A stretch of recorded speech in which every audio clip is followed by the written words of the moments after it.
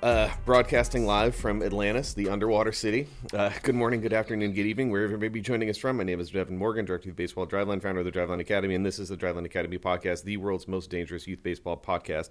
I am joined by my man, 50 Grand, Driveline Academy Assistant Director, Driveline Academy International Man of Mystery, Jeremy Techteal. Okay, got through it. Yeah. Didn't rush, but also didn't marble mouth it too bad either. Housekeeping, as per usual, axbat.com, code DL20, get yourself 20% off. We're nearing episode 50, which probably means we've given out the Axbat code 35 times, probably. Thank you guys for using it. Yeah. We actually just got the Q4 results, which is money, again, that goes directly into our scholarship pool. Not my motorcycle fund, not Jeremy's international travel fund. It goes to the kids. So standard stuff, if you want training bats, game bats, other baseball type of stuff, go to Axbat, use code DL20. Oh man, D as in dinosaur, L as in lunatic 20. Get yourself 20% off. Also, Skills at Scale Complete Youth Baseball Training Manual is out. Thank you guys for getting the thing. The numbers have been really, really cool. We are getting a lot of activity around it that which is, I guess, the thing that I wanted to have happen but didn't really know how to expect. That's been pretty great. I apologize if you've seen my stupid made-for-radio face all over your social media because we've got a bunch of paid ads out there to take this message that you guys get because you listen to the pod out to the masses, which happens to be a bunch of moms and dads that are on Facebook. So if you've been inundated by our social media presence and specifically my dumb face, I apologize, but also I love you. And if you can continue to press support the book, that's great. If you've bought it and you've already had some stuff that's working for you, whether that's helping your teams onboard, whether that's running games, whether having your own player use the yearly training plan to kind of craft what the next 12 months of your month could look like, the hitting programs, the throwing programs, the drill videos, send us a message. Let us know how it's going. We will amplify it. We love to support that type of stuff and just put a good thing out into the world. Yeah. Last note of housekeeping, the Youth Underload Smash Bats are going to be back in stock shortly. Woo! Literally, we were talking about 9 days. Let's go. We've got one shipment that's landing in April. We've got another one that should be landing in... we have one that's coming in March that's in 7-8 days. We have another one that's coming in April, and then we're going to have another one that's coming in May. So if you've been hesitant to buy it because you're hey, I don't want to buy a thing that's out of stock, here's the thing I will tell you about how that works at Driveline. If we're out of stock on something, if you put that order in, you're in the queue. And when we get back in stock, we're going to start working through the queue. Yep. This is not me trying to do a gross internet salesman sales tactic. I'm just telling you how that works. So if you want to get that thing, deploy it with your players' training, deploy it in your team practices, and run simple games. They're going to allow you to focus on both bat speed and contact quality because that's literally what that bat does. Youth Underload Smash Bat, drivelinebaseball.com, $79. With that shipment comes the Power Bat. We've kind of hinted at this for a while. We are replacing the old 2-bat speed training system where there was a barrel load and a handle load with a single bat.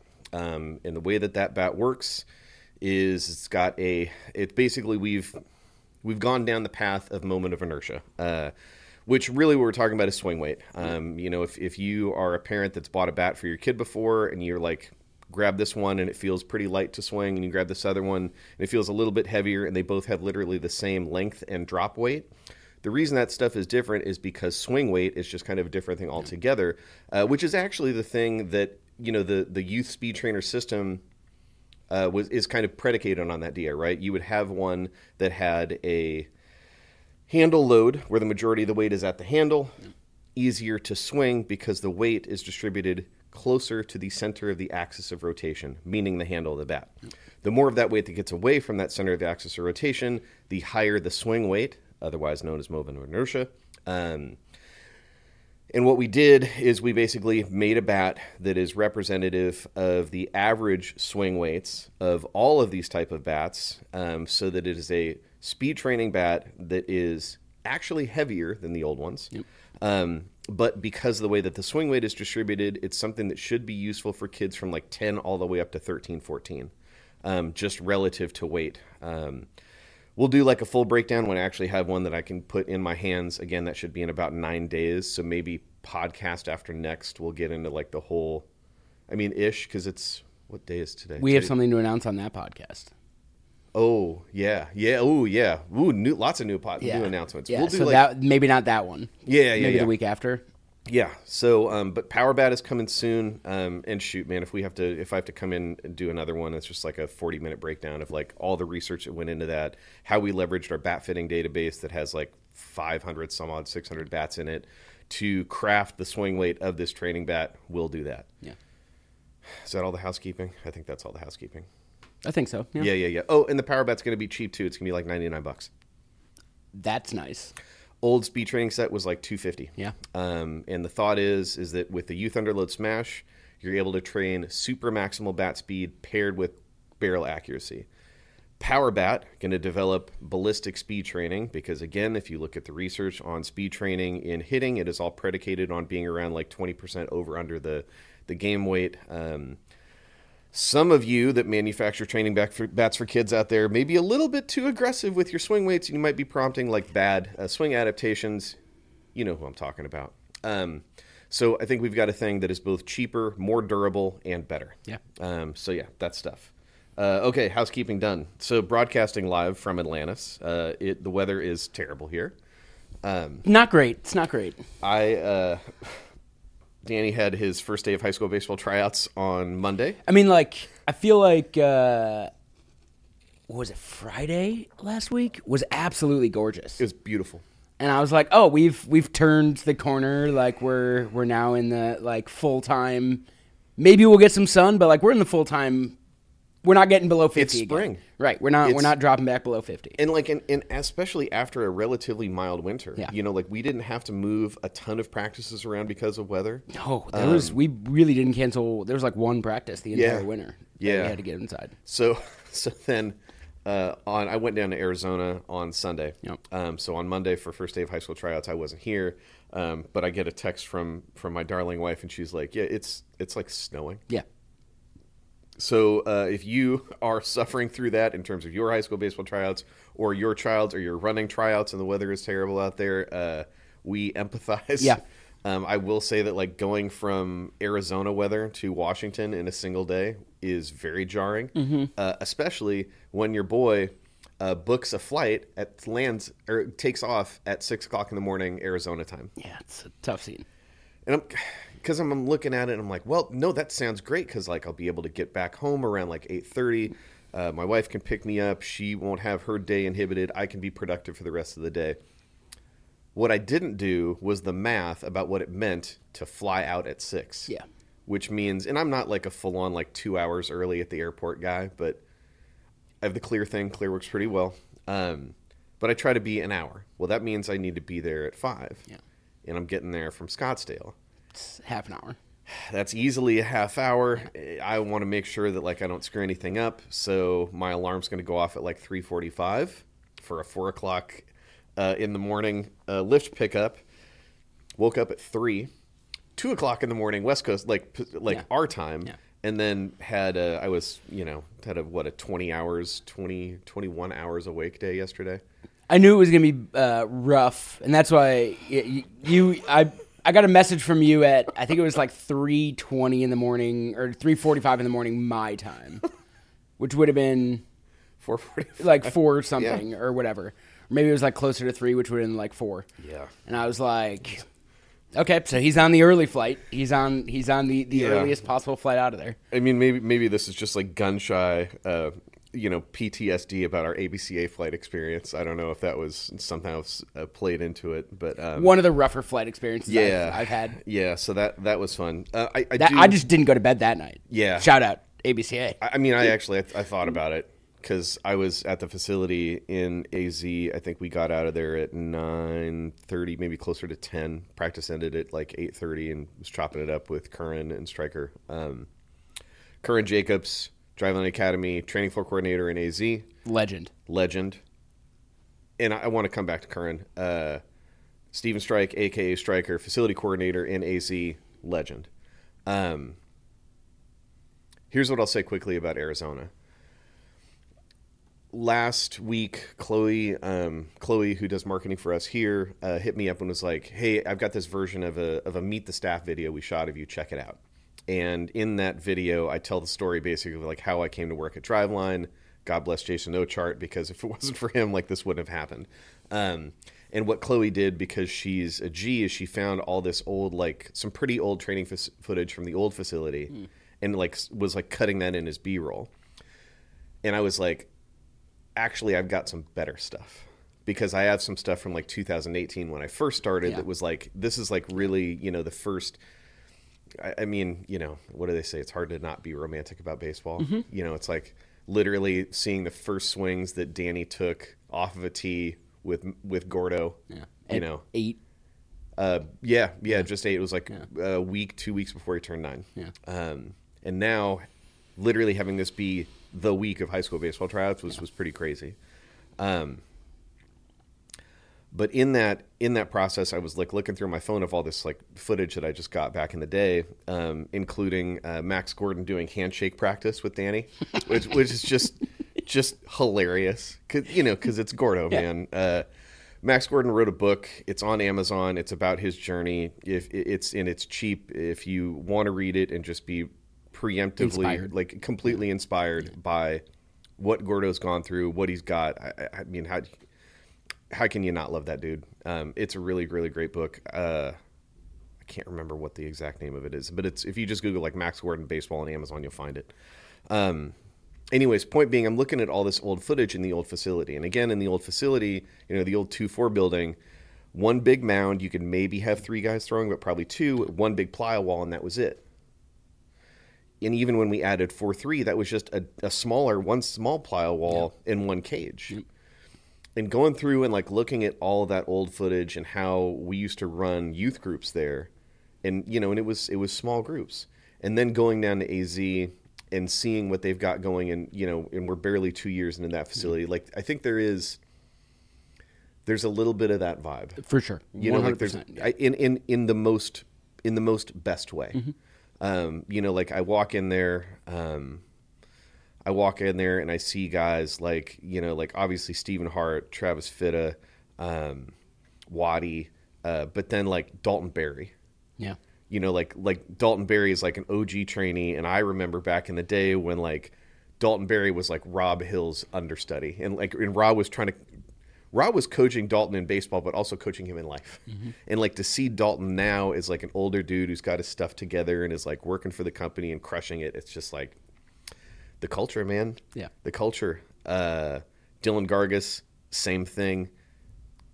I don't know. Like that part of it is really, really special.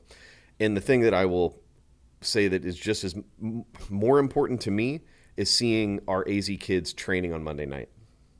We had some of our high school kids who, for a couple different reasons, aren't playing high school ball, but they're still in there and like getting after it. Yeah. Got a chance to meet the legend himself, Johnny Vu. You met Johnny? Yeah. Johnny gave me a tour of the van. There you go. So we have one of our 18-year-olds, for anybody that doesn't know the story of Johnny, who is on our Academy 18U team, and is living in a Sprinter van that is 40 feet from the back door of the facility. Yeah, yeah. Lives there, cooks his food there, trains, and that's what Johnny does. Yeah.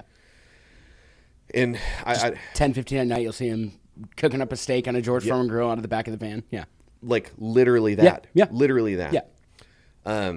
We talk a lot about how people get the most out of our program, and I think one of the things at the individual athlete level is just buying in. Yeah, committing.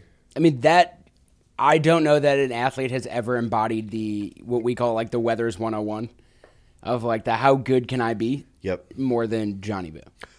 And here's the best part about that. Johnny went from a kid that was throwing like low 8s, maybe some high 7s. Yeah, they were upper 7s. Right. Yeah. And is now mid. Yeah, he's sitting 85 easy. Yeah, 85, and 86. he's got a little bit more in the tank too. Yeah. And because of that, is now got some offers that he's looking at and has the luxury of trying to figure out the school that's going to give him the most money to support him academically, to just offset the entire tuition cost.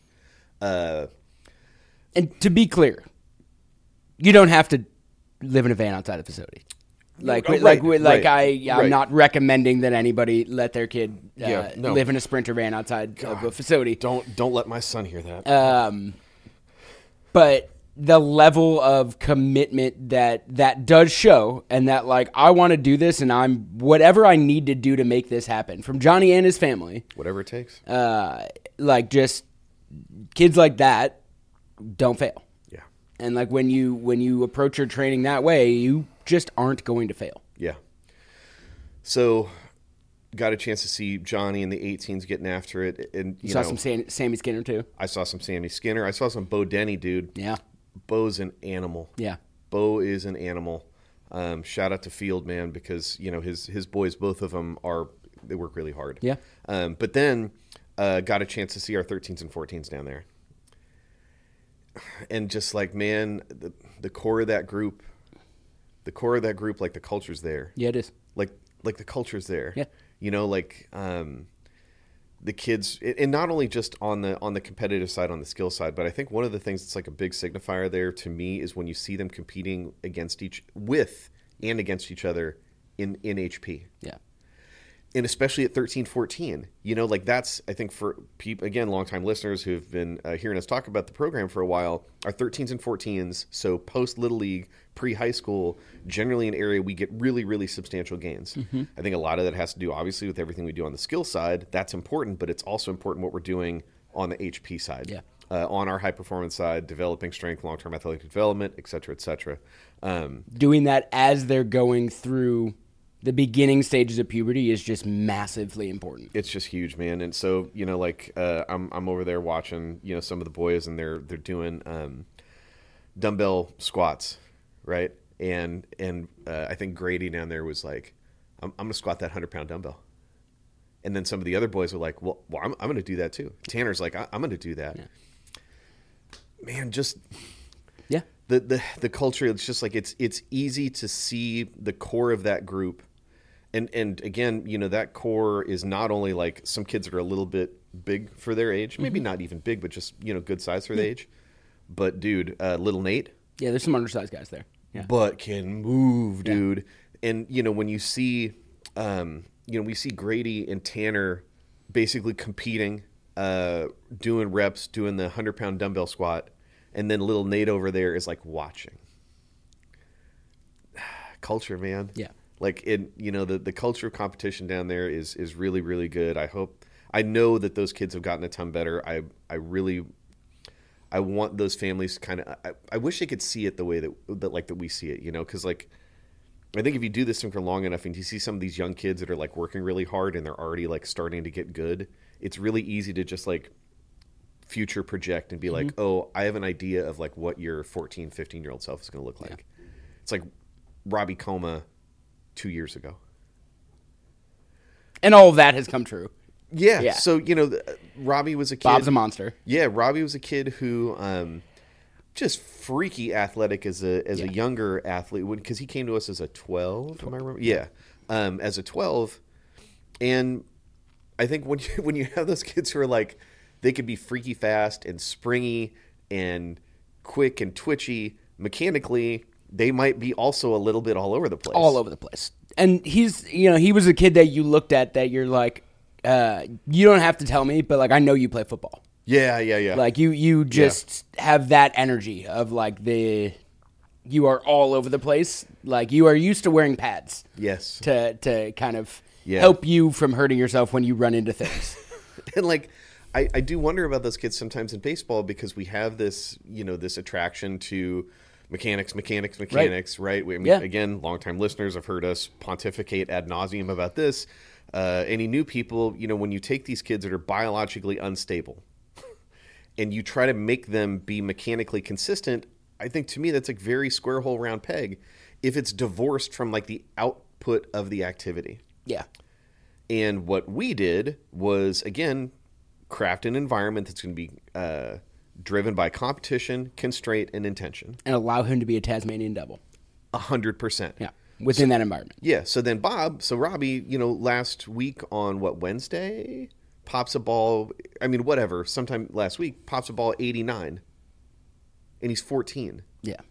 Like, yeah. Yeah. Yeah. That's the thing that happens when you let an athlete be an athlete. Right. And, with a kid like that, who the energy is palpable when you meet him. Yeah.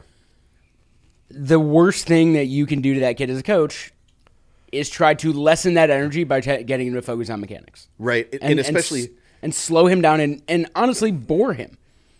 Along with the negative stigmatization that comes with that. Right. Wrong. Right. Right. Of course kids are going to pull output off the table. Correct. They don't want to make you unhappy. Yeah. They don't want to make you dissatisfied. They don't want to feel like they're failing. And like when I think about like Robbie and Parker, who's another kid in that same cohort of there's a bunch of our 14s, dude, that are in this conversation. But I really think about like Robbie and Parker, because Robbie and Parker, I think it's fair to say, are pretty like biologically dissimilar. Oh, yes. But they're competing against each other with this same, like, we want to continue to get better. We want to work. And like the system serves both. Mm-hmm. It serves them in different ways.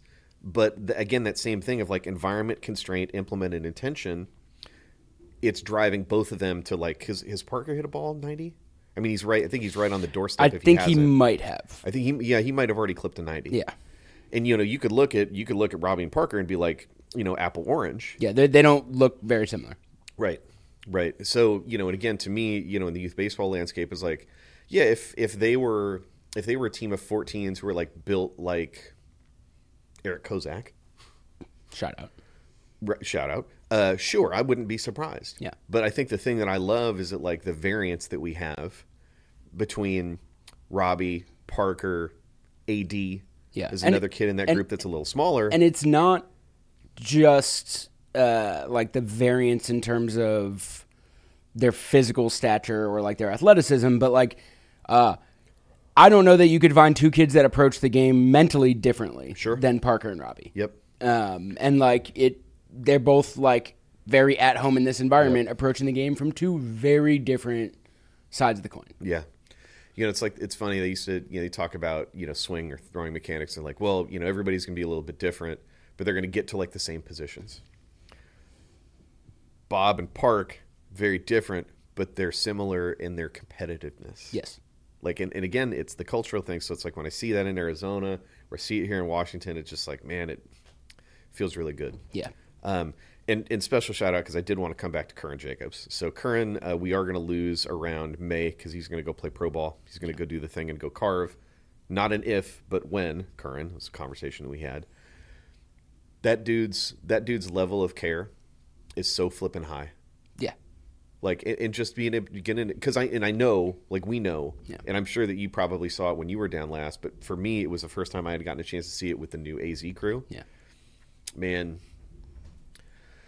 you can, I will trade a guy who played in the show and is ambivalent or low energy or, hey, it's my way or the highway. I know how to coach myself. It's just one way to do it. I would take one Curran over like 5 of those guys. Yeah. I mean, just his level of care and the way that he's working with those kids down there. And again, same thing with Stryker. It's just absolutely beautiful to see. Yeah, and that's, I think, a thing we really try to find in our staff members, especially like the full-time academy staff members, is that genuine level of care for the athlete. Yep. Because that is really difficult to teach and to train. And if you already have that, we can do a lot. We can help you. We can train you a lot. We can give you a lot of resources to get better at the ins and outs, the X's and O's of your job. It's really hard to get someone to like genuinely care about a 12-year-old who isn't very good at baseball. And care the same way that he does about an 18-year-old who's hitting the ball 105 miles an hour. Sure. Yeah. Sure. Like, I don't know. And that the athletes feel it too, because I don't know if you saw them when you were down. No, I think you were ships in the night. But one of my 15U athletes was down there for spring training. Oh, yeah, I missed him. But I heard about it. And showed up at the facility, to see the facility, but also because he wanted to see Curran, because he missed Curran, because Curran used to be up here with them and has been down in Arizona for months now. And it's like, yeah, they will think about Curran long after their baseball careers are done. Yeah. It was really heartwarming to see. Yeah, he's the best. And man, look, I'm sure that, it wouldn't take much for someone to poke around and see that, like, in year one in Arizona, we've had some struggles. Like, we've had some successes, some struggles. I think I was going to say the culture piece, that you talked about with that team. Yeah. That's the remaining. Correct. That's those are the kids that got it. Yep. And that's who you want to build the culture off of. 100%. I would rather have those kids that are bought in than double the amount of kids with the other half not caring, right? And it's or caring, but like trying to have their cake and eat it too, and trying to do pitching lessons or playing tournaments over the weekend or do things like that during our development phase. Yeah. Most of those kids at this point we have cut ties with, or they've cut ties with us. So that's where you get down to like, culture is outstanding because the guys that are left they're rowing the boat in the same direction. They're all very bought in and into this, and it takes some time to get there. Yeah. And honestly, it didn't take us very much time. No, it really didn't. It should take way longer than it took us. And I think this actually ties into a little bit of what we were talking about getting ready for season, like the showcase thing that we talked about last week, because I think ultimately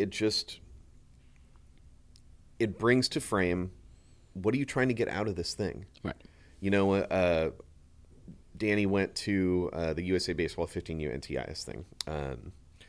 Shout out to Driveline Triple OG Cody Aiden for being there, who got a chance to heat check me on the Trey McNutt diet story, which it turns out is true. So if you want to throw like upper nines and you need to add mass, you can do the Trey McNutt diet. Costco pizza and a gallon of milk a day, somewhere between 4 to 5 days a week. Also, maybe there's a more sophisticated way to do that, but... Yeah, sophisticated. It takes what it takes. Who cares, yeah? It takes what it takes. Is there a cheaper way to do it? There is not. No, there is not. There is not. Yeah. So we talked last week a lot about how to get ready for season and this type of stuff. So, it's at the 15U NTIS. And, I went there very incognito. It's just like... As incognito as you can be. Yeah. The only way you can go incognito, we've talked about this, and I don't want you to do it, but it's shave the beard. That's the only way you could truly be incognito. Maybe once we get to like 250,000 listens, I'll post like a high school photo of me with no beard. It's very strange. You've heard it here, 250,000 listens. Yeah, 250,000. We're approaching 100,000, so if you want to accelerate that, you want to see what I look like as like the baby-faced Evan in high school, like, share, subscribe, turn your notifications on. Anyways, I'm just a fly on the wall, right? I'm incognito. I don't work in baseball. I'm just a dad with my wife and I, and took the boy down. So the kids are going through their thing, and I'm overhearing some other parents talking. And I'm just fly on the wall. I'm not going to say anything. I'm not going to. I actually run a youth baseball podcast. Like, I'm not doing that, right? And there's somebody there. God bless her heart. Like, I understand the intention. Yeah. Like, I understand, and she is bragging about it was either 53 or 57 games that the kid had already played this year. You texted me 53, but... let's just assume it was 53. 53 games before the spring!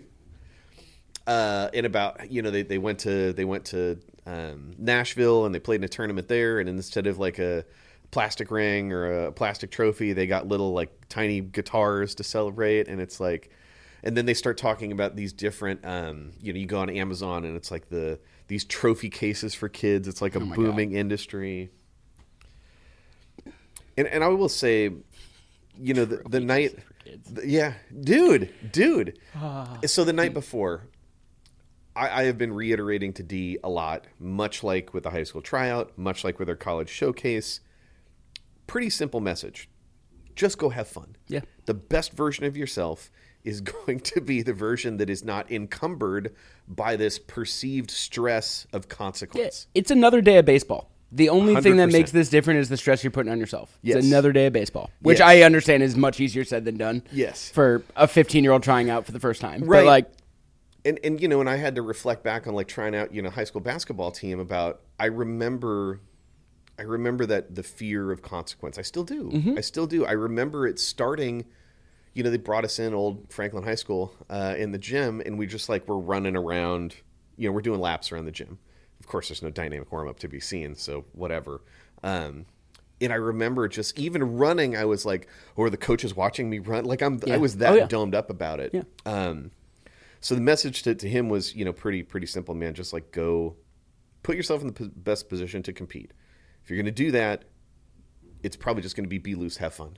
Like I think about Jamie Kruger, Driveline Academy, coaching assistant coach extraordinaire. Yeah. Like there's a video I think of D at one point doing walking windups on the mound, and Jamie was like, and it was the best. He's, be free, be loose, let it rip. Yes, like do that. So you got these parents over there, they're bragging about the volume of games that they're playing, the different holster categorization system of all the swag that they're winning in these tournament trophies, and then you see these kids actually put their skills on display, and it's tough. It's tough, and it actually made me think of this quote that I saw not too long ago by Nipsey Hussle. You know who Nipsey Hussle is? R.I.P. Man, that one hurt. Yeah. Instagram served me up this video of Nipsey talking to doing a radio interview when he was obviously still with us, and he was explaining why he only has one album, but he has all these mixtapes. And what he said was, he was like, somebody put him up on game and was like, if you put out as a small artist albums, then when you go to negotiate with a major label, they're going to look at your other albums sales and give you a deal that's representative of whatever they think that is. And what he did was like, so Nip has one album, right? It's Victory Lap. Everything else is a mixtape for a reason. Because when he went to go negotiate the deal for Victory Lap, he was like, I intentionally didn't want to give them albums that they could comp me against. And because of that, they had to look at social media presence, brand awareness, YouTube views, et cetera, and then give him a deal that was representative of that. And it made me think about showcases again and things like the NTIS and this whole system of like player evaluation. And I, man, the night before, I'm sitting in bed and I'm just like, this idea that you have to kind of take your child and take them to a place and have them be evaluated and like hopefully they pass someone's sense of approval, like it's kind of preposterous. Mm-hmm. The best thing about doing it with data is that you get some actual clarity there about, is that real or not? Right. And again, in one of the things that I said to Danny over the course of like talking through tryouts is just like, you should feel really confident about the path that you're on. And look, if he makes a JV team, if he makes varsity, he gets cut, you're still on a path.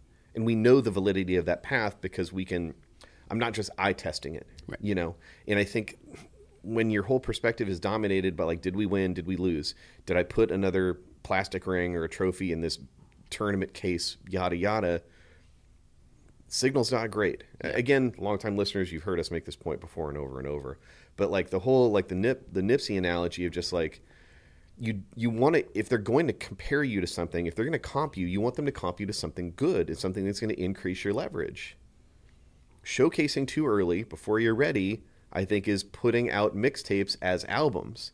and then being upset when the record company is like, we're not going to pay you that much because your album sales have been bad. Yeah. 6 of your 7 albums weren't very good, right? So Yeah, your like 7th one, it doesn't really matter. Yeah, they're not, they're not. Yeah, it's an interesting comp. Yeah. I mean, I had a couple of our high school kids up here have conversations with me in the last couple of weeks about, should I try out? Sure. Like, am I better served not playing high school baseball as a freshman, staying here, taking the 3 months to, like, develop more? Yeah. Because is it better for my long-term future to play on a freshman team or a JV team, or to do 3 more months of development and try to be throwing 2 miles an hour harder once the summer comes? Yeah. And it's like a really, it's a good question. Not only is it a good question, but it shows their level of understanding of where they're trying to get and the best way to get there. Yes. Which is awesome. It's very much informed by like the long-term view. Yep. Which like tells me, okay, we've done our jobs really well with those kids, that like they understand that like a weekend or even a summer is not as important as like the work you put in outside of that.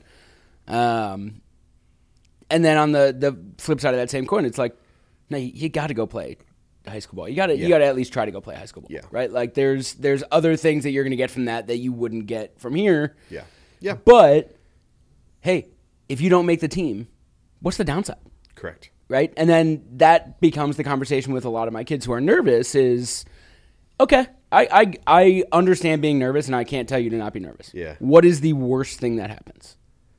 Yeah, you got to embrace it. Yeah. Like, hey, we're going to be good either way. Yeah. And only one child, when I said what's the worst thing that happens, is like, I could die. It was your kid, by the way. But it's just like, what is the worst possible thing that happens? Just I could die. No. That's not going to happen. Like, the worst possible thing, the answer I was looking for is you don't make your team. Yeah, but I'm sure he's associating not making a team with that. No, I believe when he extrapolated it was like, the coach sees me do something that he doesn't like and he kills me. Oh, sure. Yeah. Sure. Yeah, so when I tell people that, like, it's scary to have a kid that's like a psychopath about baseball, like, this is what I'm talking about, gang. But, like, a lot of the other kids were like, yeah, you're right. Like, if we don't make the team, nothing changes about our lives. Yeah. Like, we're then still here with you 3 times a week. Yep.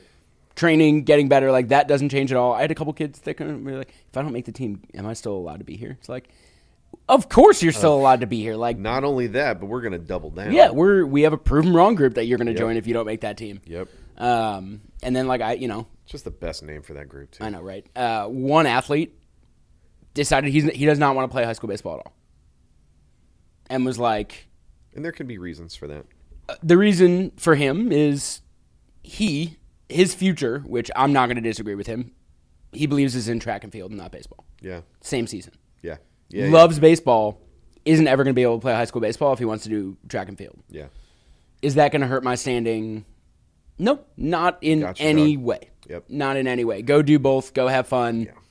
Like, there's ways to message out how, like, I hear a lot of, and sometimes I'll go on social media and I'll see there is a lot of pressure from outside sources being put on these kids. Oh, sure. It's not just like the coach or like them, thinking that they're like, it was brought up multiple times this week. Well, like, yeah, Michael Jordan didn't make okay, first of all, you're not Michael Jordan. And second of all, that's for sure a myth. Like that didn't really happen the way that people think it happened. Well, so, you ever? I mean, this is a dumb question, but have you ever read the kids' book "Salt in the Shoes"? No. Okay. So it was written by Jordan's sister, I believe. Okay. And recounts the story of what happened there. And like Jordan used to go down, and I mean, this is a bedtime story for Danny and Cora. So if you're wondering why my kids and he still thinks that LeBron is better than Michael, even though that was his bedtime. God damn it. If you want to know why my kids are psychopaths, is maybe it's just my fault for inundating with Michael Jordan as a like bedtime story. But yeah, so if I remember correctly, and Dee and Cora, please don't get mad at me I mean, there were a lot of bedtime stories we read. Anyways, he would like go down to the court and play ball with his brother and his friends all the time, and he'd constantly lose. And then he thought it was like attributed to like a size thing. Oh man, I hope I'm getting this right. So he goes and he does not make the team, and he's like, well, I just want to be better. I want to be good like my big brother. And at that point, Jordan was looking like physically looking up to his big brother. And then, I think the thing is like his mom's, put salt in his shoes to help him grow. But what it turned out is actually like getting cut and then playing and developing the skill paired with his biological development, and then got to the place that he wanted to get. Yeah. I'll bring salt in his shoes. But I believe it was, he didn't make varsity. Yeah, correct. I think that's the... Right, like... that it's been a bit overblown that he didn't make his high school. No, he didn't make the varsity team as a freshman. Yeah, a lot of kids don't make varsity as a freshman, and the vast majority of them don't turn into Michael Jordan. This is like the A-Rod, I got cut. Exactly, exactly. And like the amount of pressure put on these kids from outside sources is very real leading into the tryouts. And it's just like, it's another day of baseball. There is no bad outcome. Yeah. And like I had to, what happens if I make an error when fielding? Next pitch, baby. Well, what do you mean if? Like you're going to make an error. Like it's going to happen. The best thing you can do is show that coach how you're going to respond to that error. Yeah. You can throw your glove. You can get mad. Or are you just going to get right back in your ready position, do a prep step, and get ready for the next one? And man, I'm going to double down on this idea. I think when you're looking at kids learning this game, the perspective should be what you just said. Errors are expected. Right. It's part of learning. Right. We don't expect that in any other form. Like in any other activity, athletic or academic. But when the thing that is highest priority is winning, and you condition these kids to be terrified of what it is to make a mistake because of how that affects their ability to win in a time that it doesn't matter broadly, it's no grand surprise that when they show up for that high school baseball tryout, they are terrified of making mistakes. Right. Thinking that one mistake is actually going to get them cut from a team, which look, there's a chance that this is that kind of high school coach that he sees one mistake and he cuts a kid and he can't look at the actions of a kid and feel, okay, that kid has really good actions. Yeah. Okay, he missed this ball, but everything about it was great until he bobbled it or whatever the case was. Like everything leading up to it was great. The process was really good. Sure. The result was bad. Sure. I feel like most coaches can separate those two things. You would hope. You would hope. There's definitely some that can't. But and if you're a coach that can't separate those things, and hopefully you just have an absolute cornucopia of talent. Correct. To be like, oh well, everybody else was flawless, and that one kid had made a mistake. Right. So but most high school teams, at least, I don't think look like that. Yeah, because kids are kids. That's what I think, and then I get some of the messages this week about what they've done in tryouts and I know. Things like that, and it's just like, oh yeah, all right, well, we're telling kids on day one of tryouts that how important bunting is and that they're going to bunt a lot. Yeah. So okay. I want to come back to this whole idea of the Nipsey thing about how you got to know when it's the right time to put this stuff. Yeah. You got to know when it's the right time to negotiate your deal, and whether that is your high school baseball tryout or the first day of your Little League practice, the stuff that you've prioritized is going to be evident. Yeah. I would going to show. Go with that example. I'd be like, okay, when you have to understand that the mixtape at that point is way more important than the album. Correct, because the mixtape it's how you're developing your sound and your art.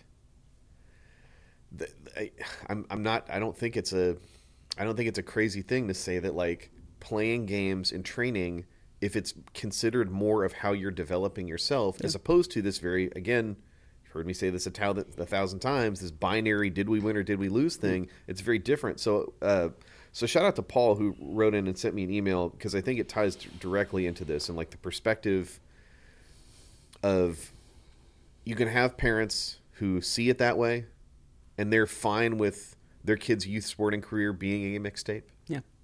In the kids that aren't. So he sent me an email. He said, 2 years ago, we had a dad who didn't like that we only won about 2/3 of our games. Only. I mean, well, I'm going to take a full here. That's an idiotic perspective. Yeah. I think even idiots would agree that that's an idiotic perspective. Yeah. 2 years ago, we had a dad who didn't like that we only won about 2/3 of our games and didn't buy into the process of teaching kids to field the ball properly, footwork that allowed them to play at higher game speeds, etc. So what Paul's talking about is their perspective was process-driven. Right. And they were confronted by a dad who is very much results-driven. So they moved to a 9U national team last year. So this is like they were only winning 2/3 of their games at 8U. Yeah. Or 7U potentially. Yeah. 7-8. So 9U natty. 9U natty, right? They spent a little over $20K in travel for all of these tournaments. Per family? No, this single family. That's what I'm saying, like each family. No, Paul had a kid leave their team, and this one family then, in their new org, in the national team, put $20K into travel. They played in Texas, Georgia, and Florida for 9U and 10U large tournament events, and he talks about his son's high rating as a 9 and a 10U player. He goes, I wish I could get them to understand that he doesn't have to spend so much money on travel. And these ratings at like 9U to 11U mean nothing. Paul, thank you for writing in. And I mean, big shocker here. I think you're right. I'll take you one. I'll do you one better. I don't think you're right. I know you're right.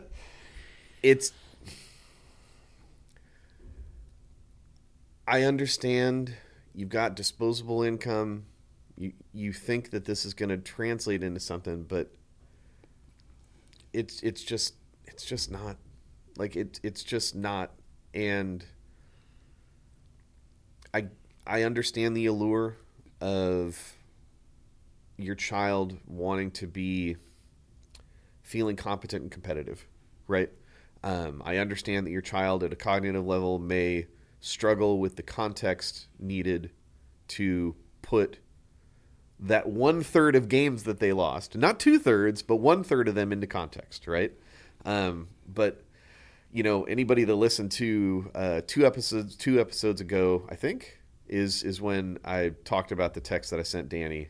I cut that down into a clip and then posted it, and then I wasn't sure if I really wanted to post that, so I deleted it. But the way that I reposted it, the context and the caption they gave it was like, the difference between losing and learning is context. Mm-hmm.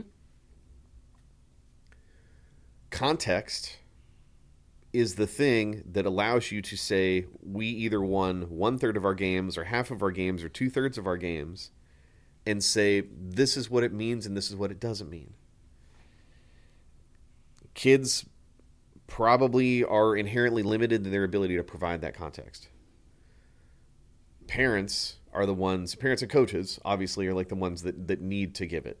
Yeah. And I really doubt, I wonder what the long tail effect of this current version of youth baseball is going to be. Because my fear is that a lot of these kids are not going to be lifelong athletes. They are going to get chewed up and burned out by the system. And at a certain point, they're going to have children of their own, and I do wonder if they're going to be like, yeah, let's do this baseball thing. I mean, that for sure. But like, even take a step back, and you know, this kid is what we said, 9. Yeah, I mean, I think what Paul was saying was that they were 9. Was that they moved to a 9U team last year? So I guess this year they'd be a 10U. Yeah. If this athlete's career is done 13, 14, anywhere up to 18, what is his identity outside of being a baseball player? Sure. And how has this perspective about competition informed his identity? Like, right. How is this kid, you know, is this the kid who loses a game of Fortnite and gets in the chat and starts like rage cursing at people because they can't put that experience into context? Right. Is this a person who is going to struggle in their professional life or school or whatever and is going to turn those hatred feelings inward? Yeah. I have to imagine, and like a lot of this is summer tournaments and things like that, but I have to imagine there's not a zero amount of school missed. Like, you are probably missing some small amount, hopefully small, amount of school to do this. And it's like, what message are you sending there? Yeah. Yeah, it's all bad. Yeah. Especially at that age. Yeah. And you know, and ultimately it does, I think, seeing that message from Paul, so shout out to you for sending that in. And then going down to Arizona and really seeing down like the culture of the kids we have down there. It made me think of a movie. You've seen There Will Be Blood? Yes. So if anybody that hasn't seen There Will Be Blood, it's about oil men in the early 1900s, independent oil men who would go to communities that discovered oil and would basically help negotiate a deal where they would get it out, and they would, you know, basically help them monetize that without going out to like Standard Oil or one of the big corporations. And at the beginning of the movie, I actually just watched it on the plane down because I've been meaning to see that movie for probably 15 years. Oh, you never saw it? No. No. And I'm a big Daniel Day-Lewis. Yeah. It's Paul Thomas Anderson, right? Yeah. I think I've seen literally everything as he's done. Other than that, I probably shouldn't have watched it on that stupid, you know, screen on the back of the seat. But I don't know. It's whatever. I knew I would stay awake. So he goes into this little town, and they've obviously brought him in to negotiate whether he's going to take the lease on their land to drill the oil. And he kind of presents what he would offer them, and he's like, "Hey, I'm an oil man. This is a family-run operation. This is me, my son. We run it. I run the crew. I know these men. You can reliably understand that I'm going to do this thing for you, and you're going to get the most value out of it without going to like this gigantic company who's going to contract out the labor and all this other stuff." And as soon as he kind of like presents his plans, there's all this dissension, right? In the room, you know, everybody in the room is yelling and screaming. And he knows that he's there. Like, he's only there because he can make money. But he's got all these people that are all, you know, freaked out about it. And I believe the line is he gets up and he hears all this yelling. At a certain point, he gets up and just walks out.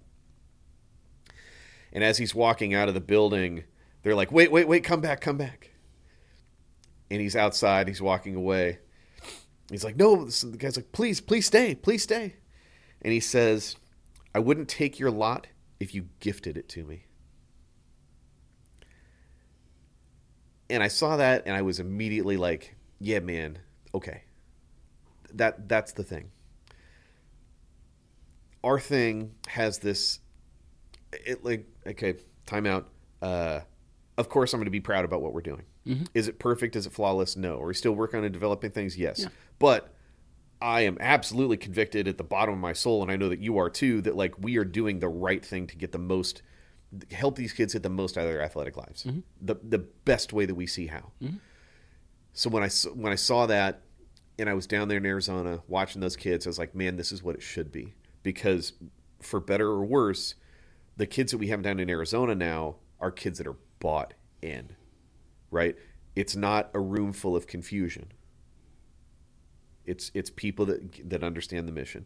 When I think about groups that we have here in Washington that have been highly consistent, highly bought in, and they're getting these like outlier development results, it's the same thing. There's no confusion, right? I just, and it's tough because I think ultimately we want parents to have this perspective that they get it, but not everybody gets it.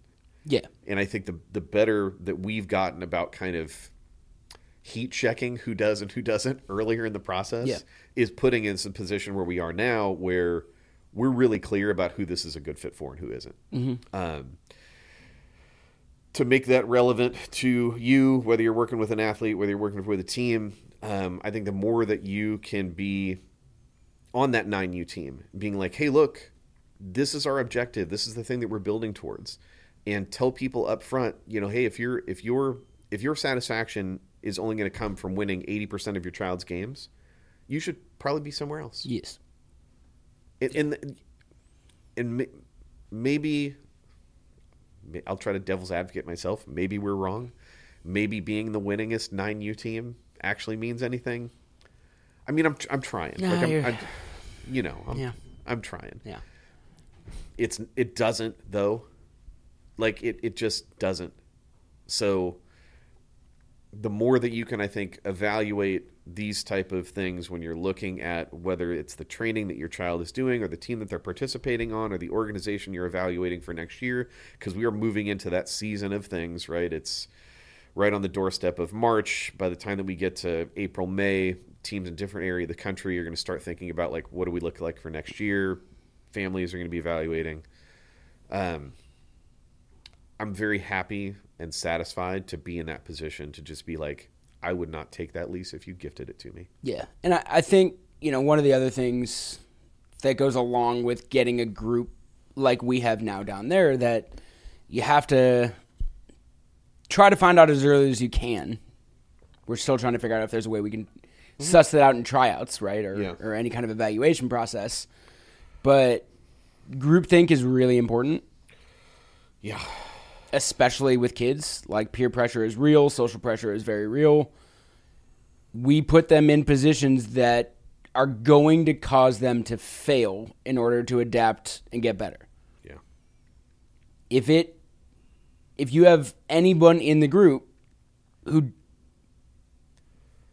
because of their upbringing or just their attitude or whatever it is, not only are they not comfortable with failure, but they make failure a thing that maybe other kids aren't in the group comfortable with. I'm so happy you're going there. Is then you have a bunch of kids not really buying into doing the drills because none of them want to look stupid. Yeah. Or like, we're doing pitch designs and a bunch of kids not really trying to learn new grips and learn new pitches and get their pitches better because they're afraid I might yeet 3 of them to the top of the cage.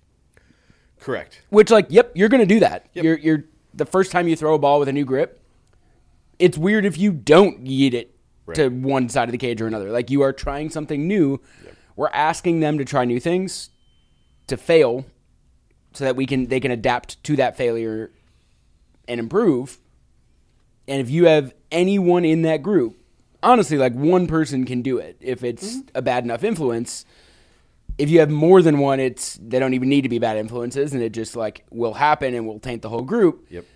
Anybody that, I'm not even going to say these kids are bullies. Like, some of them for sure are. But, like, any inclination that any of them have to not look stupid makes the whole training group worse.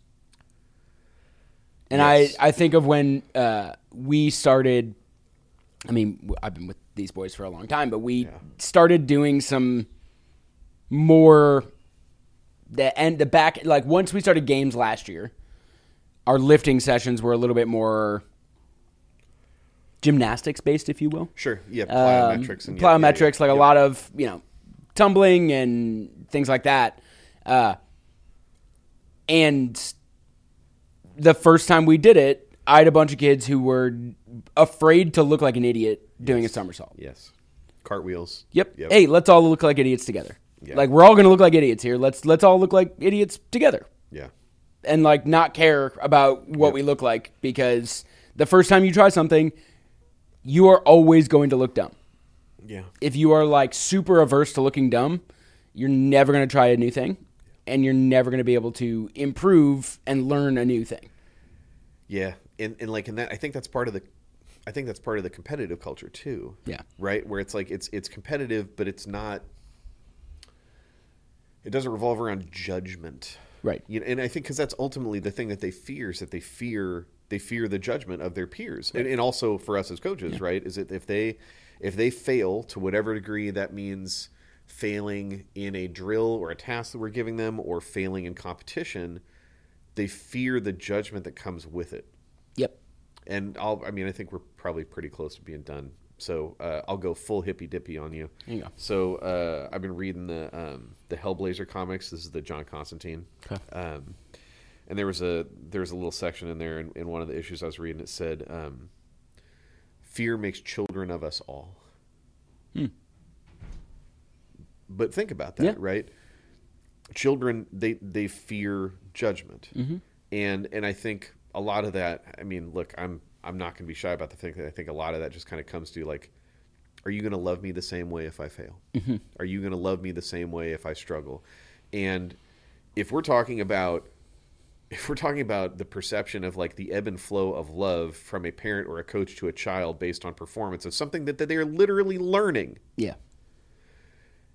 Your job should be to provide context. Like that, I don't know that there's anything more important than being able to provide context, because if you don't, fear makes children of us all. They are children that are driven by this fear of judgment of what it means to fail. But then for that dad who's like, he sees his son failing 1/3 of the time. Right. You have the mindset of a child. Right. Because you can't provide context for yourself. And that is really and to a kid bad. My team during our EDU sessions last week, I don't think Hunter Reynolds listens to the pod, so I think I can say that I didn't quite do the EDU that he had planned. We talked about like what unconditional love meant. Yeah. And what that means. Yep. It's not conditioned on whether or not you make a varsity team or a JV team or a freshman team or even any team. Yep. Like, I'm going to love you the same next week, no matter what happens in tryouts. Yep.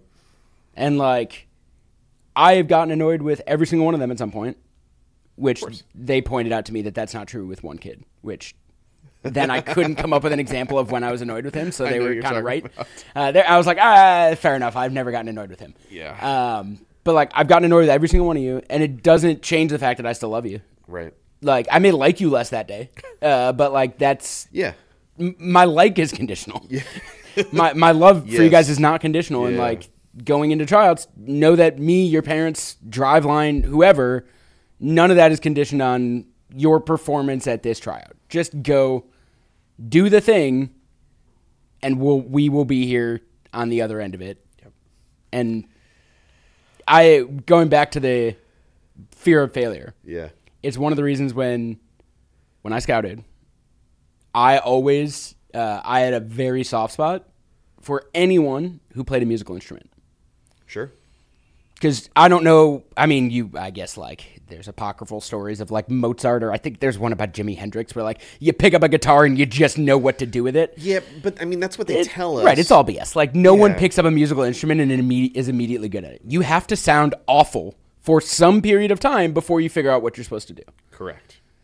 And, like, if you play a musical instrument to any degree, I can be pretty confident that, like, you went through some periods of looking like a fool. And, like, probably not just on your own. There was probably an instructor there that is trying to help you. I myself, I played multiple instruments when I was growing up. But, like, the worst among them for my parents was the trumpet. Because, like, that's a loud one to suck at. Piano, you can, like, is quieter to suck at. Guitar, especially if it's not plugged into an amp, you can suck and it's quiet. Trumpet is a loud instrument to be very bad. You can drum on pillows, I mean. Correct, you can drum on pillows. I was never a drummer, I don't have rhythm. But, trumpet's, like, a really loud one to suck at. And, like, my parents never were like, oh, sounds great, keep going. Yeah. But they never they never made me stop, because they were just like, I cannot hear you continue to fail at attempting to learn how to play this trumpet. Right. They know, hey, you have to fail at this for some period of time. And if I don't let you fail, you know when you're going to fail? At the concert in front of everybody. Right. Because, like, you have to practice this so that when you go out and perform in front of people, you don't sound as bad as you sound right now in your basement that your dog is running away from.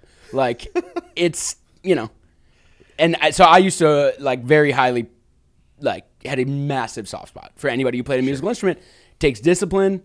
You got to be willing to fail a bunch before you actually get good at this, and keep going back for more punishment until you get, like, actually good and proficient at doing that thing. And I think ultimately the way that this rolls downhill is, I think children need parents that give them that. Children need parents and coaches that give them that unconditional love as they're learning and failing. Yeah. And that turns into adults who love themselves enough to be unabashedly brave about what they're trying to learn. Yeah. And to go through failing. Yeah. And I will say, like, I like the quote, is the fear, like, turns us all into children. I think that to me applies more of just like a childish mindset as opposed to being a kid. Because I do think inherently most kids are actually not really afraid of failure. And that's right. That's a learned behavior that adults give to kids. Yep. And it makes adults less adult like. Yeah. Childish. Right. It's a childish perspective. But children generally are way less afraid of failing and looking like an idiot than adults are. Yeah, and I mean, and come back to the music thing, right? Like, look, if there was a period of time where Jimi Hendrix, Mozart, etc., there's them where the proficiency level is X. I just don't buy that there isn't a ramp to get up there. Now, that ramp could be steep or that ramp could be gradual and progressive, but it's the same thing. It's like, back in the day, freestyle rap was actually freestyled. Right. Like that was a thing. And if you look, you want to go, I mean, I'm going to play my rap nerd cards, but if you're talking about, the West Coast guys, like the Hieroglyphics crew, you're talking about Hobo Junction, you're talking about Saphir, you're talking about all these dudes who were actually freestyling in a true sense. Supernatural, man, I promise I was a backpack rap nerd at one point in my life. All these guys had that ability to come in and be present and creative in a way that I don't understand. Right. But I don't think you get that unless you practice it. Yeah. And if you're going to practice it, you're going to fail. I think you're more likely to do that if you love what you're doing and you love yourself enough to not judge when you fail. Right. And I think you're exactly right. It's a learned behavior. Right. Right? A couple episodes ago, I was talking about how I've come back to Gran Turismo as my racing game du jour, right? I was playing last week. I was doing some race series. It was really flipping difficult for me. And I'm like, look, man, I'm 46. I'm not as good at video games as I used to be. And I was getting all angry. And my wife was like, can you not? Honey, I love you. And the revelation I had is I'm sitting there and I'm like, I actually want to do this difficult thing. Yeah. I want to do this challenging thing. So the fact that I'm getting pissy about it because it's challenging doesn't make sense. I'm choosing to do something that I know is going to be difficult. Right. Right? I'm not doing this in the easiest way. I'm not turning the traction control on. I'm not turning the anti-lock brakes on. I'm not doing all these other ways that in this one specific game I can make it easier. Right. I'm not having my kids swing the hottest USSSA bat as a 9-year-old. Right. Right? I'm choosing to take the difficult path. So when it is difficult, if I'm reacting to that emotionally and judging myself, well, that doesn't make sense. Right. Since then, I've gotten better. Weirdly, I've gotten better once I resolved that. When my mom read the book, The Skills That Scale Complete You Baseball Training Manual, Paige Schill, my bad. When she read the book, look, my mom doesn't know a lot about baseball. She's a lifelong baseball fan, but doesn't know a lot about what we do on the skill acquisition side. When she was like, yeah, no, this is just about how to love your children. It's like, yeah, 100%.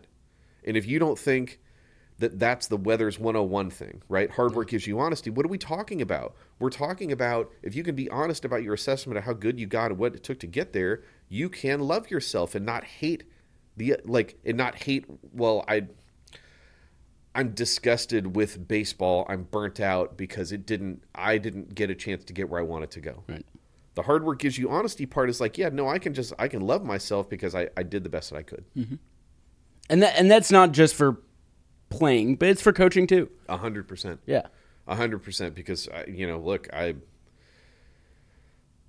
I'll do both. I will hold myself accountable for being a bad youth baseball coach when I started, and I can love the effort that I gave once I started to figure that stuff out. Yeah. And whether that resulted in all of our wins or all of our losses, well, I mean, look, I'm coaching. I'm not on the field. I don't have a hat, and cap, and a belt on.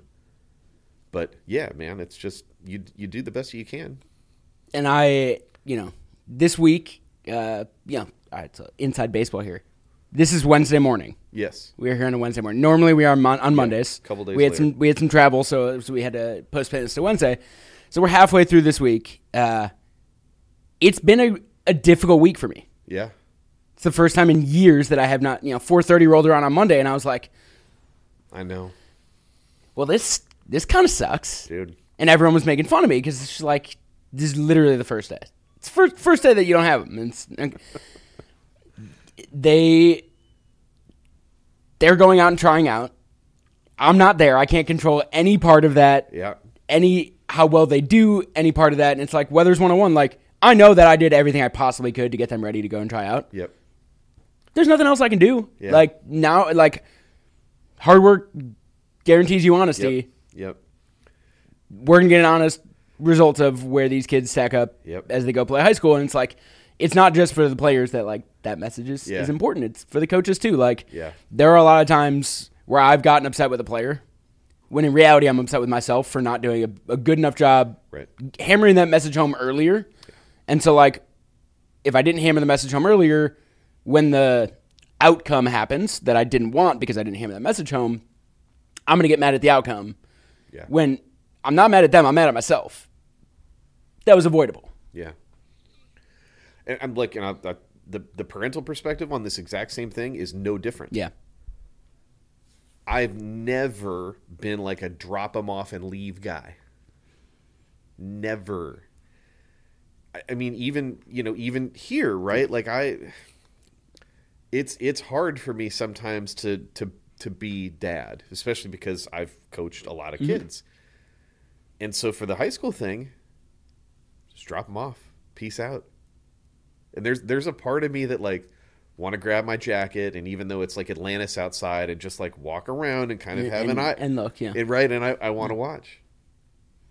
Okay, I've done everything I can to give him the perspective, on how to go do this thing.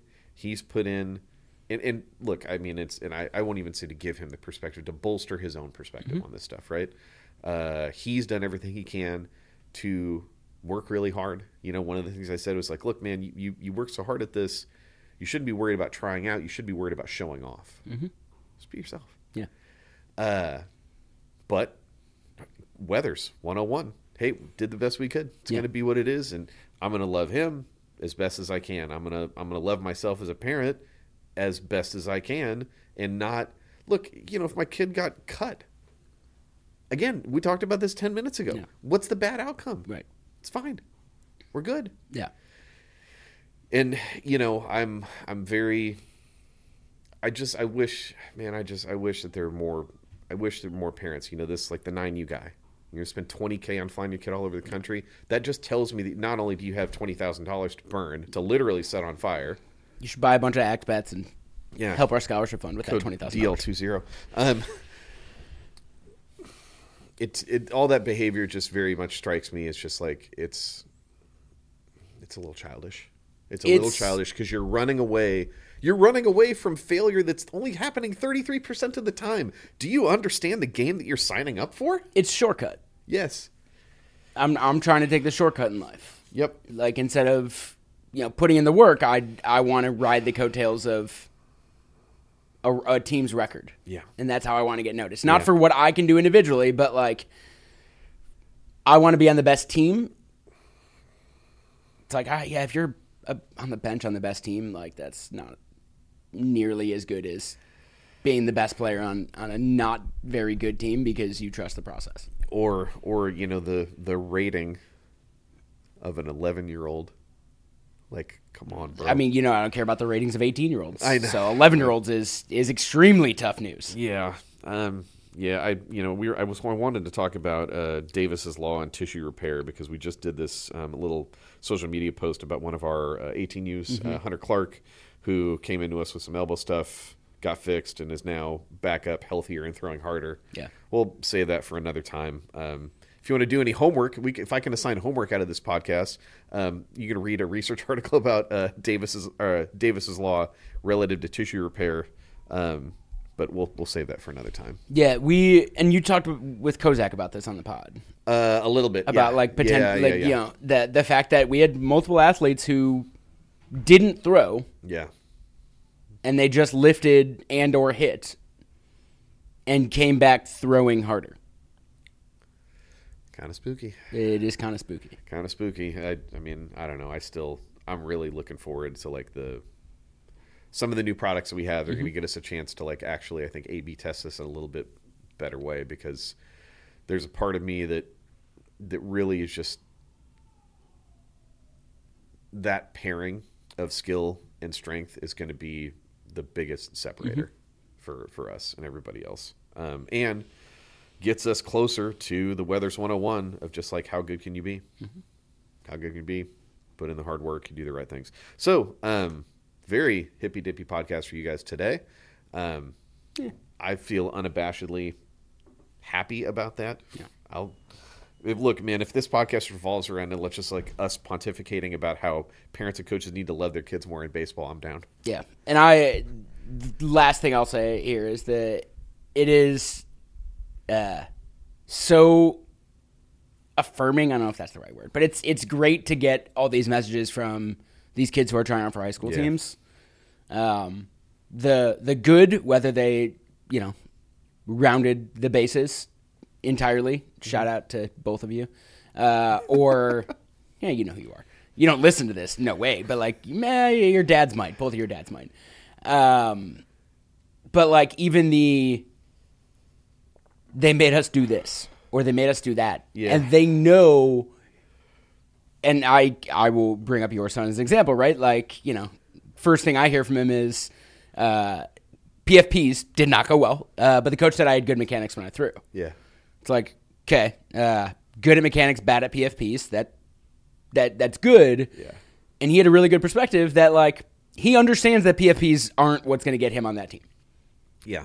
So, like, he wasn't massively beating himself up about the PFPs. He thought it was kind of funny because, like, I know that this doesn't actually matter in the grand scheme of things. Yeah. And, like, something that small that, like, most of these kids feel, or, like, hey, we had to do bunting at practice today, and I did not go. I did not do well, and then we hit afterwards, and I raked. Right. It's like, yeah, guess what? You're probably going to make that team because you raked, and he doesn't care that you didn't do a great job bunting. Yeah, carrying tools, right? Right. But, like, that level of perspective from those kids who, like, you know, a lot of these kids were so nervous to mess up, and then they are messing up at specific things, but they have that perspective to know that, like, that's not an important thing. I'm not messing up at the stuff that matters. Yes. At the hitting, the throwing, I'm not messing up at that stuff. Yep. At you know, running, being an athlete, like, maybe I bobbled the ball in the field, but, like, I was in the right spot. Yep. Or, like, hey, specific team defense stuff like PFPs or, you know, team offense stuff like bunting, things like that, I didn't do a great job at. And it's like, okay. Well, and if for anybody that's gone through the Youth Baseball Development Certification course or the Skills to Skill Complete Youth Baseball Training Manual, you'll reflect back in there the kind of like the A-B comparison of two players that show up for their high school baseball tryout. One of who has carrying skills that are advanced for the age, but they might be maybe a little bit behind the curve on a thing like a PFP or bunt form or whatever. I'm just convicted that one of those players that has the skill stuff and needs to learn some of these small things is on the path to being a varsity player as a sophomore. So here's the example. His name is Gus. He's a wonderful child. We love you, Gus. Not a good baseball player when he showed up last year. At 14U, right? Yes. Like, late to the game. Yep. Bigger kid. Yep. Tall, wide, broad-shouldered. Not a bad athlete. No. He had no idea that he was a good athlete. And had really no idea what he was doing on the baseball side. Fast forward a year, and I get a text message from a friend of mine who has actually got hired a few weeks ago to be his high school coach. And there's a real good chance, as a freshman, that he is the varsity DH for a good amount of games because of what he can do at the plate. Now, he's going to be a DH because he is extremely raw in the field still. But, like, that matters. They're gonna give him those reps at DH, and then he's going to get time on JV to do the other thing.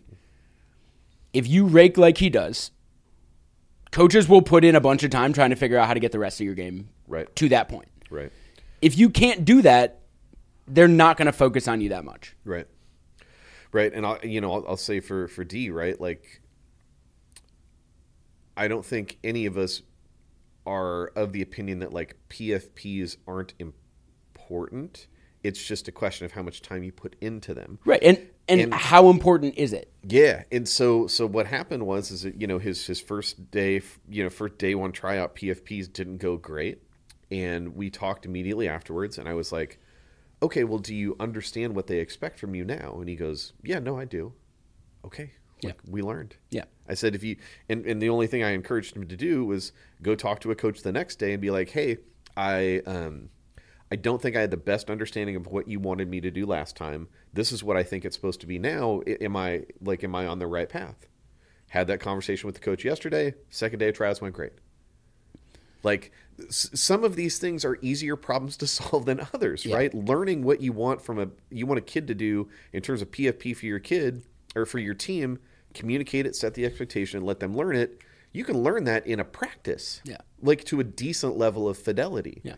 You can't learn how to be a good hitter in one practice. Nope. Like, it just doesn't work that way. Nope. And high school coaches, their job is to go win games. Yep. That's predicated on winning games. Yep, you want to keep a job, you got to win games. So, like, all of that stuff becomes important. But I think for the question for us, for select club teams, and for parents that are evaluating what's the right team to put your child on, is the org, the team, etc., helping your child gain more leverage or less relative to the things that they focus on. Right.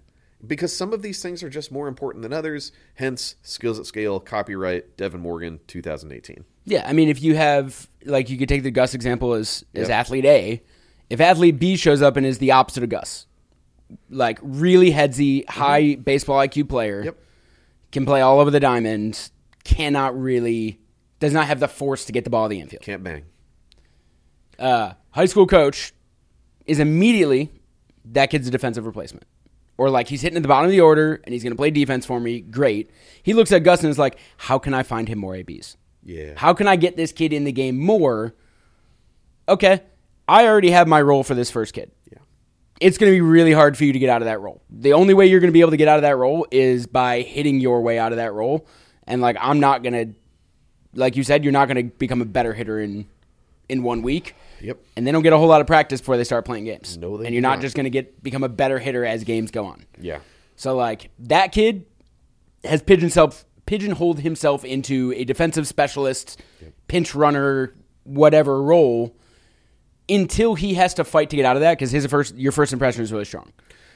And as he's fighting to get out of that, everybody's that either is at standard or above, those kids are going to continue to improve as well. Continue to improve. And like Gus is only going to get better at playing defense. Yeah. And he's a good athlete, so there's a real chance, if you have like a really good defensive third baseman that can't hit as a freshman, Gus might be DH and he's your third base as a freshman. As a junior, well, Gus in 2 years may have figured out how to play third base. Yeah. And that kid maybe hasn't figured out to hit a ball 97 like Gus can. Yeah, or throw a fastball with 20 inches of horizontal run. And where's Gus going to be in 2 years? And it like first impressions are really important. Yeah. And your high school coach is going to try to find a role for each athlete that can help him win games. Yep. You want your role to be, wow, this kid really can hit. I have to find a way, whatever it is, to get him as many at bats as possible, as much playing time as possible. Yep, that's it. As opposed to the other kid that's just like, well, you're a good baseball player. You're still on the end of the bench, but like I am in no rush to get you into this game. And absent a time machine, you're dealing with the end of this equation of what you've created from like 8 to 14. Yeah.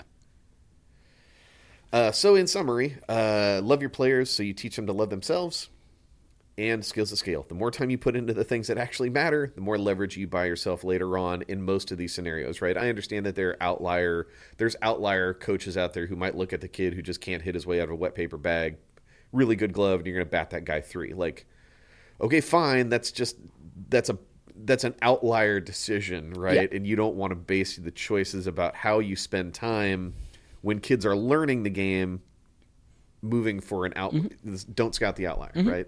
Same thing all over again. You feel complete? I do. All right. Thank you guys as per usual. Again, the like, subscribes, the notifications, all that stuff is hugely impactful. And I'll actually give you guys a review challenge. So somebody in our, I think, iTunes reviews was saying that we said the word like too much very, very early on. So I apologize for my transgressions as a young podcaster. I don't. But like, if you could go in and drop a review anywhere, if you've enjoyed this content, if you can do it in 30 seconds or less. Yeah. That'd be tight. If you want to just listen to the show, that's tight as well. We appreciate it. We're rapidly approaching 100,000.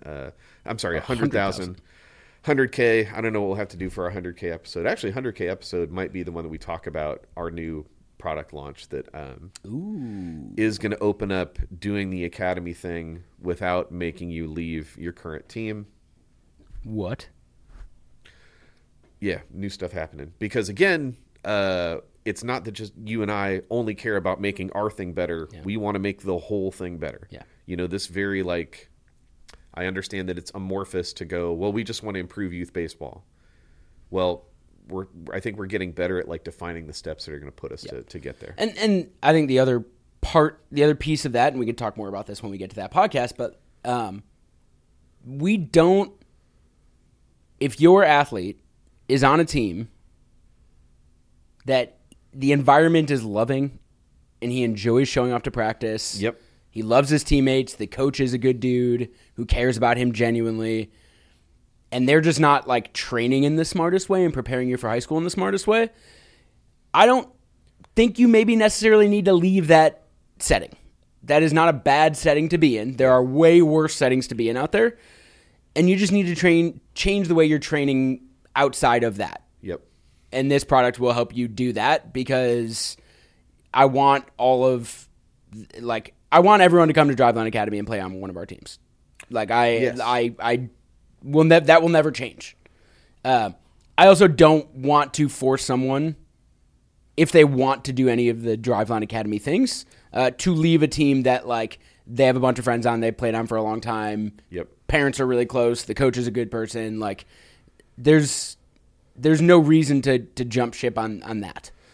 Yeah, and what we're rolling out is a way that you'll be able to have your cake and eat it too. Yeah, do the Driveline, but stay with the families in the org that you're allowing to, and we're going to give you the same clarity of information about, are you actually getting better? Where do you stand relative to your peers? Yep. Man, 2024 is going to be, it's good stuff's happening. Yes. Good stuff's happening. So thank you guys for being along with the journey. Yeah, I got nothing else. We'll catch you next time. Thanks.